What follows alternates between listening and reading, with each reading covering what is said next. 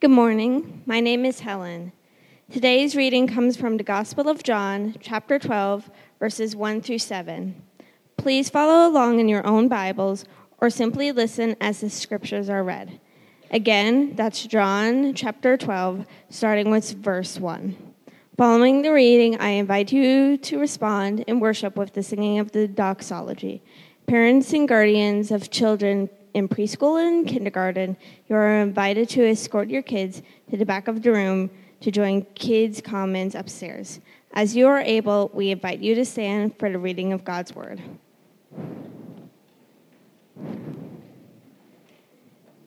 Hear the word of the Lord. 6 days before the Passover celebration began, Jesus arrived in Bethany, the home of Lazarus, the man he had raised from the dead. A dinner was prepared in Jesus' honor. Martha served, and Lazarus was among those who ate with him. Then Mary took a 12-ounce jar of expensive perfume made from the essence of nard, and she anointed Jesus' feet with it, wiping his feet with her hair.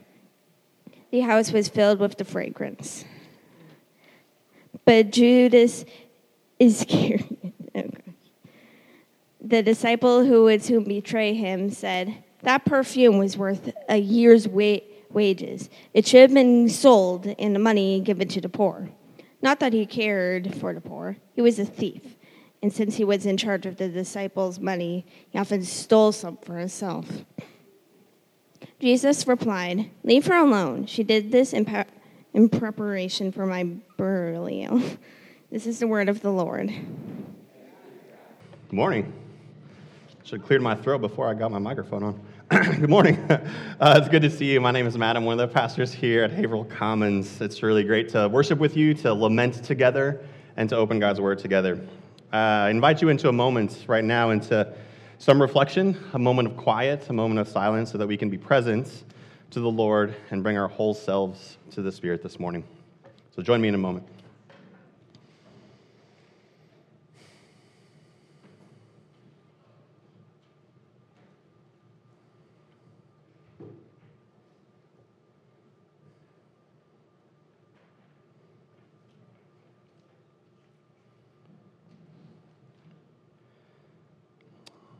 Lord Father God, we know that you love us. If anyone this morning is not sure that you love us, that you love them, I pray that you would show them all over again this morning the depth of your love. It's in the power of the Spirit, in the name of Jesus, we pray. Amen. Way back in fourth grade, Brett Lashbrook invited me to his birthday party. So Brett was a kind of sporty kid. I was kind of a nerdy kid. So I was pretty stoked to get an invite to his birthday party, and I immediately began brainstorming the perfect present for Brett Lashbrook. So some context, I grew up in Columbia, Missouri, a city about twice the population of Haverhill. Our closest professional sports team was 2 hours away, so we were much more invested in our local college, the University of Missouri. So college sports are not a huge deal out here in New England, but where I grew up, it was everything. We loved the Tigers. We tailgated before games. We knew the fight song by heart. We knew the secondary fight song by heart. We tore down goalposts on the football field when they won big games. We bled black and gold. M-I-Z-Z-O-U, go Mizzou, baby. So since my friend Brett was into sports, I thought it'd be pretty sweet if the present I got him was a custom-made t-shirt from a store in the mall. A Missouri Tigers t-shirt. So the day of the party, my mom took me down to the t-shirt store, and I picked out a super cool design, and we waited while they did whatever they have to do to get the decal onto the t-shirt. They put the t-shirt in this bag, and my mom paid for it, and we were on our way to Brett's house. In the car, I took a closer look at this shirt, and that's where things went horribly wrong. The t-shirt was red and yellow. I was mortified. We were minutes from Brett's house, and for some still to this day unknown reason, the gift I'd planned on giving him was not Mizzou black and gold. It was somehow red and yellow. Iowa State Cyclone red and yellow to make things even worse. One of our rivals. Cue my meltdown. And this wasn't a few sniffles. This was tears flying, snot streaming, bawling my guts out in the car on the way to Brett's house. I could not bear to bring this horrible gift to the party. There was no way I was giving that gift to Brett. And watching him open it in front of all of our friends, I begged my mom to take me home. She did not fully appreciate my agony. To her, it was a fine present, and we just paid really good money for it. The colors weren't that big of a deal. Just go to the party. In the end, we compromised. I left the poor t-shirt in the car. My mom gave me $5 as a replacement present, and I sheepishly joined the other kids in the backyard, frantically wiping away all the snot and tears and evidence. But to this day, I still remember that feeling of distress and anguish over the thought of giving someone such a terrible gift in my mind. Jeff Galick is a researcher at Carnegie Mellon University, and he studies the impact of gift giving, the social impact of gift giving. It turns out we all have anxiety around gift giving. Should we give that toaster off the wedding gift registry? Perhaps that set of silverware that they asked for? Or is that too boring, too expected? Maybe we should get them a Donkey Kong arcade game. Or a personal massage table with a scented candle and wild orchid rubbing oils, which to this day is the most unique and unexpected gift I've ever received in my life, which is a story for another day. Do you ever feel anxious about gift giving? Your friend's birthday's coming up. The neighbor kid is having a graduation party. Your boss is retiring. Christmas is around the corner. Your anniversary is next week. Oh gosh, it's actually tomorrow. What do we do? What do we give? We want to give amazing gifts to people. We want gifts that people will love and enjoy and remember and talk about and mention in future sermons, right? It turns out it's even more complicated than that. In his research, Galick points out that when we're giving gifts, we're not only thinking about what the other person might like, we're actually also thinking about what our gifts say about us. Are we generous? Did we spend a lot of money on this gift? Are we creative? Are we unique? Are we thoughtful? And we know as gifts are being opened that they will be evaluated, not just by the recipient of the gift, but by everyone there at the party, which is why I was so worried about my gift for Brett. Was I an inner circle friend? Did I really know Brett? Was our connection special? And if I gave him a t-shirt with the wrong colors, would that signal to all my friends that I was super lame? I mean, $5 was a lot better than the wrong colored t-shirt, but still, $5 isn't that special either. There's no wow factor. There's nothing unique about $5.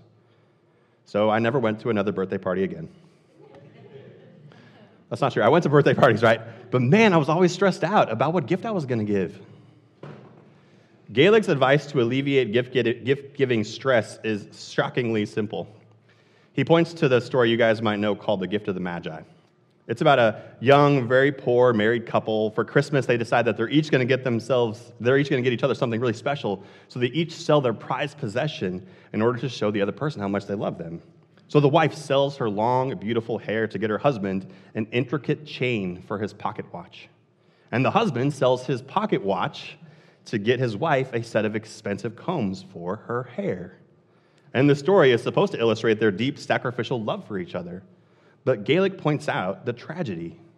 They've both given up their most valuable possession for gifts that are essentially useless to them now. And it could have all been avoided if they'd just talked to each other. Surprises, Galick says, are way overrated. We're much better off asking the other person what they want instead of trying to guess or trying to be creative or trying to be incredibly thoughtful. We're much better off simply asking, how can I show you that I love you? And then listening to their response. And that's the question that I want to bring to the text that Helen just read for us this morning. These verses paint the scene of a gift exchange, and it's got all the good hallmarks of a good gift exchange. It's got anxiety, it's got shock value, it's got evaluation. And in the end, I think it helps us understand the kind of gift that Jesus wants and appreciates. It helps us answer the question, God, how can I show you that I love you? What can I give you that you don't already have, God? So let's dig in. Like most gift-giving moments, there is an occasion to this party. It's not a birthday party, it's not an anniversary party, it's not an adoption party, it's a thank you party. Siblings, Martha, Mary, Lazarus, are throwing a party to Jesus to thank him for, the itsy-bitsy detail of raising Lazarus from the dead. Verse 2. A dinner was prepared in Jesus' honor. Martha served. Lazarus was reclining with Jesus at the table. And at some point in the evening's festivities, verse 3, Mary took a 12-ounce jar of expensive perfume made from the essence of nard, and she anointed Jesus' feet with it, wiping his feet with her hair. Now, I'm not sure how much you know about nard. I had to do some research myself on it this week. Nard is a thick, dark liquid. It's derived from the roots and flowers of a plant that only grows in a specific altitude in the Himalayan mountains. Because it only grows in that one spot on the earth, it's a super rare thing. A teeny tiny amount of it was expensive. A 12-ounce jar was super duper expensive. It also has a strong, pleasant smell. People describe it as earthy or spicy or musty. It is so powerful and so pleasant that it was often used at burials to drive away and neutralize and eliminate the scent of a decaying corpse. Yankee candles have nothing on a jar of nard. That was Mary's gift to Jesus. Super powerful, super expensive, and super shocking. In John's account, Judas is the one who speaks up in protest over this gift. He has done his evaluation. He doesn't like it. In the Gospels of Mark and Matthew, a group of disciples actually complain. It's not one person, but several. You see, they've done the math here. According to Judas, the nard Mary poured on Jesus was worth an entire year's wages. Entire year's wages. All right, so picture the amount of money you make in a year. Got it? Okay. Now picture spending all of that money on one thing. All of it on one thing. And then picture that one thing being a jar of oil the size of a soda can. Okay? And now picture pouring that entire jar out onto a person. A year's worth of wages. Yeah, that's why Judas was so mad, right? A lot of us would be mad too. Mary's gift is so wasteful. Why in the world would she squander all of that money by dumping it on Jesus? Verse 5, they could have sold the perfume and used the money for anything else. Something else, anything else. Something useful, I don't know, like feeding the poor. And I get their objection. I am constantly worried about waste. Wasting time, wasting money, wasting opportunities. I want to maximize efficiency so that I can do the most that I can with the resources that I have. So I get the criticism here. Measured in just raw efficiency, Mary's gift does seem like an incredible waste. Now, John, in his gospel, is quick to point out that Judas has ulterior motives. He's the money keeper of the merry band of disciples, and apparently he had a tendency to just take a little extra for himself. So when he saw the gift that Mary gave, he didn't see the gift. He didn't see the giver. He saw the monetary value that it represented. In his hands, that money would have been put to much better use, mostly for the poor, maybe just like a little bit for him, but in Mary's foolish hands, it all just went to waste. All eyes turn to Jesus. How would he respond? The recipient of Mary's gift. Verse 7, Jesus says to Judas, "Leave her alone. Let her be. She did this in preparation for my burial." This sentence has caused a lot of confusion for translators. The New Living, which we usually preach out of here, smooths it out for us pretty nicely, but if you go back to the original Greek, it doesn't actually make a ton of sense. It literally says in the Greek, "Leave her alone so that she might keep this for the day of my burial." So that she might keep this for the day. So it's confusing because Jesus seems to be talking about something in the future. But clearly Mary has just dumped out the whole jar. How can she be keeping something for his burial if she's just used it all up? The verb tense is weird. Here's my thought. It seems to me in this moment that Mary is really the only one who understands what Jesus is about to go through. She knows that Jesus is wanted by religious authorities. She knows that he's just raised her brother from the dead, and she knows that that news is just about to go viral in their community. Mary, I think, came to the sobering realization that Jesus' death was near. Very close, in fact. Remember, nard was a fragrance used to drive away the stench of death. And she poured a lot of it onto Jesus. John records that she poured it onto Jesus' feet, which is where students sat to learn from their rabbis, at their feet. In John's gospel, he always depicts Mary actually sitting at Jesus' feet, a faithful follower, a learner, a friend. According to Matthew and Mark's gospel, Mary didn't only anoint Jesus' feet, she also poured it over his head as well. The smell filled the whole house, the gospels tell us. The nard would have soaked Jesus' clothes and his hair and his skin. The powerful scent would have lingered on him for days. The pleasant, earthy scent would have lingered when he was arrested less than a week later and put on trial, lingered when his flesh was torn by Roman whips, lingered as he carried a cross up a hill, lingered as his hands and feet were pierced, lingered as his body was lifted high. And through all of that pain and all of that suffering, through all of that abandonment, it's possible that the last pleasant scent Jesus smelled was the perfume Mary poured on him that day at that party. Perhaps this is what Jesus meant when he said Mary was keeping it for him, for his burial. Mary's gift could have lingered with him all the way to the tomb. That's how powerful it was. And that's why she gave it to him. Seen through this lens, Mary's gift I don't think is wasteful. I think it's beautiful. The most expensive, the most outrageous, the most valuable gift any of them had ever seen. And with that gift, she told Jesus in a tangible, physical, experiential way that she sensed what he was about to go through. Her gift, this lingering scent, created a connection between the two of them. It said, I love you. I'm with you. I cannot go exactly where you're going, but you are not alone as you go there. Her gift was a way for her to give herself, her whole self, to Jesus so that he could feel it even later. He was the resurrection, and he was her life, so she held nothing back from him. I don't think God needs a percentage of our income. I don't think he needs 2 years of missionary work. I don't think he needs regular church attendance or good deeds. God doesn't need our time, our treasure, our talents. God already has the whole world. Psalm 50 says that the animals of the forest are his, the cattle on 1,000 hills are his, the birds on the mountains, the creatures in the fields, all of that is his. The earth is the Lord's and everything in it. What can we give God that God doesn't already have? What does God want from us? We don't have to guess. We know. God wants us. God wants our whole selves, without reservation, without holding anything back. And God will not take us by force, by coercion or manipulation. Instead, God chooses to woo us through Christ. In Jesus Christ, God has given himself to us fully and completely and unconditionally. He has poured himself out on us entirely so that his presence, his power lingers with us, no matter where we go or what happens to us or what we do, to the end of the age and into the age to come.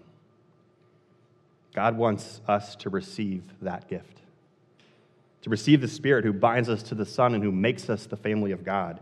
This gift is an expression of freely given love, a love that isn't measured in percentages or converted into its monetary value. God gives himself to us fully.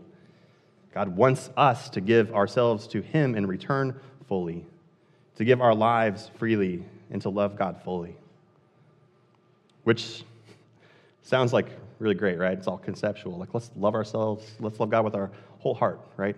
Like, what does that actually look like? What does it look like to love God with everything we have? What's it look like practically?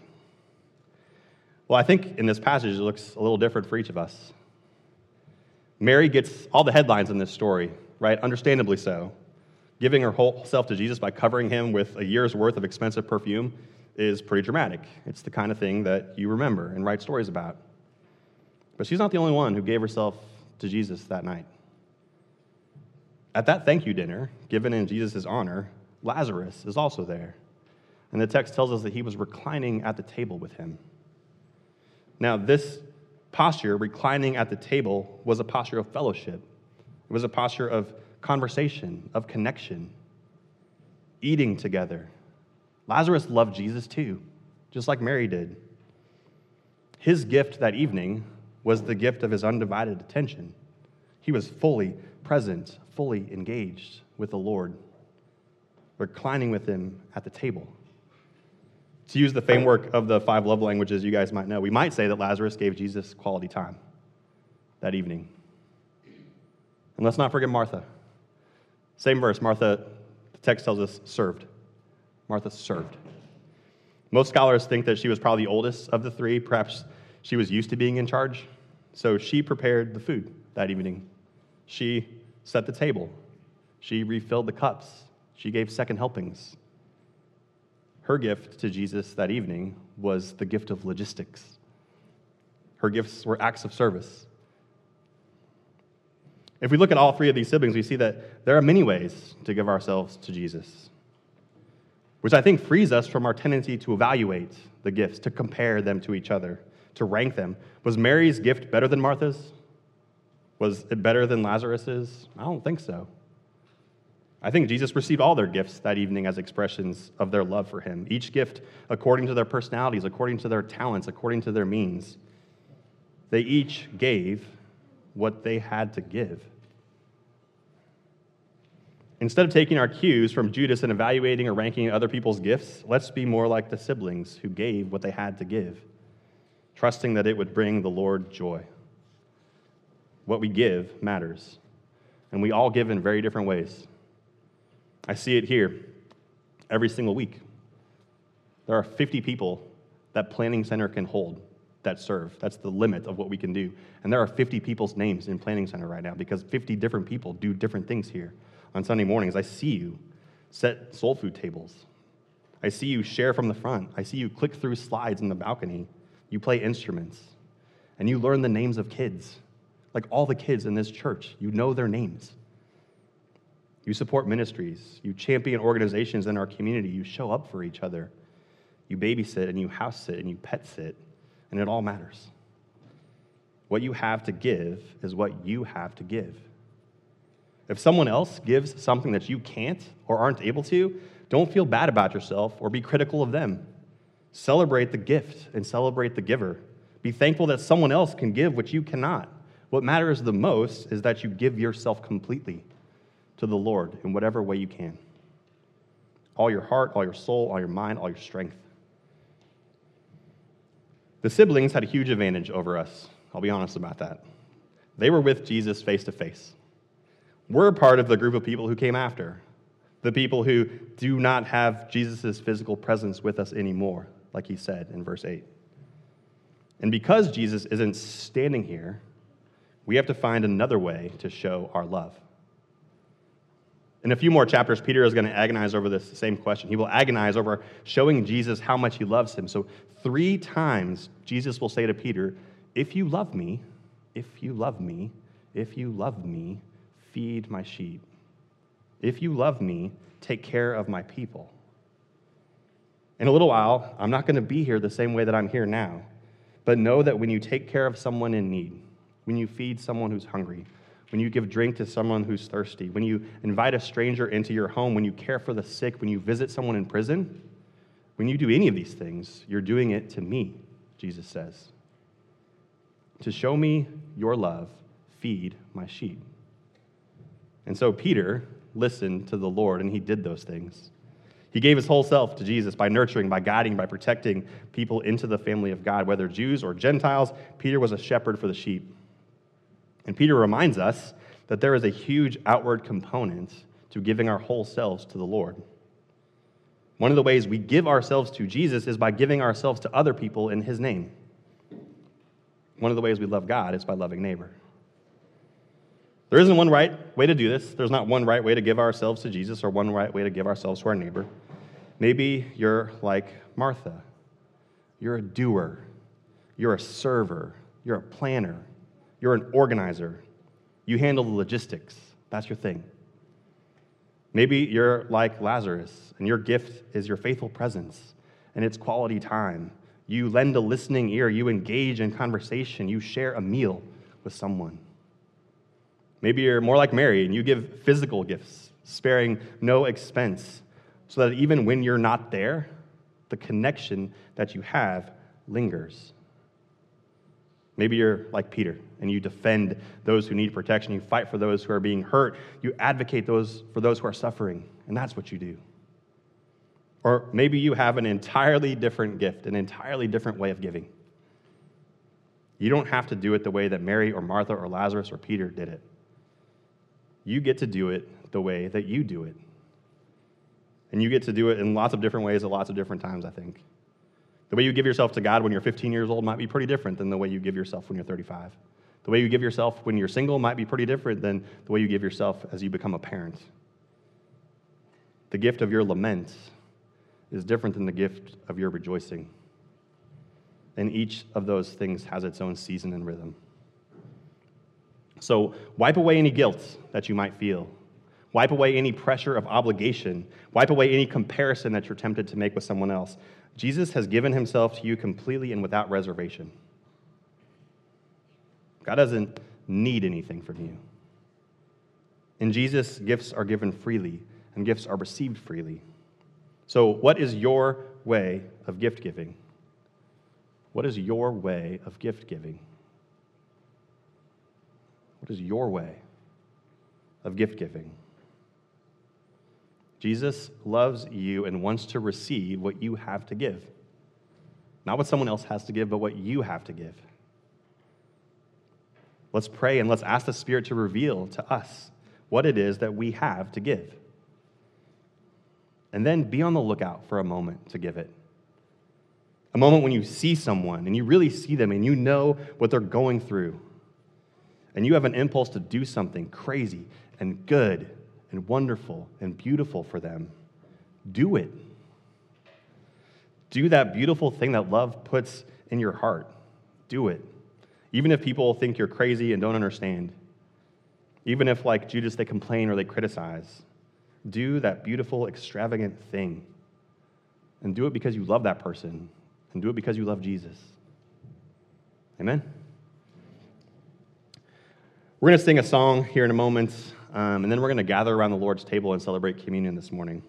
This table is for all who are in Christ and for all who have received his life. And this includes youth and younger children who love Jesus and seek to follow him. So during this next song, if you want, you are invited to gather any children you might have upstairs in Kids Commons, and I want you to feel free to do that. Let's pray. Dear Lord, you have given us the gift of yourself. Your presence, your power, it lingers with us. It infuses us. It gives us life and hope, and it frees us to give ourselves, not out of a sense of obligation, not of a reciprocal kind of transactional kind of giving, Lord, not to earn favor, not to prove to you something about ourselves, not to evaluate or compare or build our worth around what we do, but it frees us to give ourselves fully and freely in joy.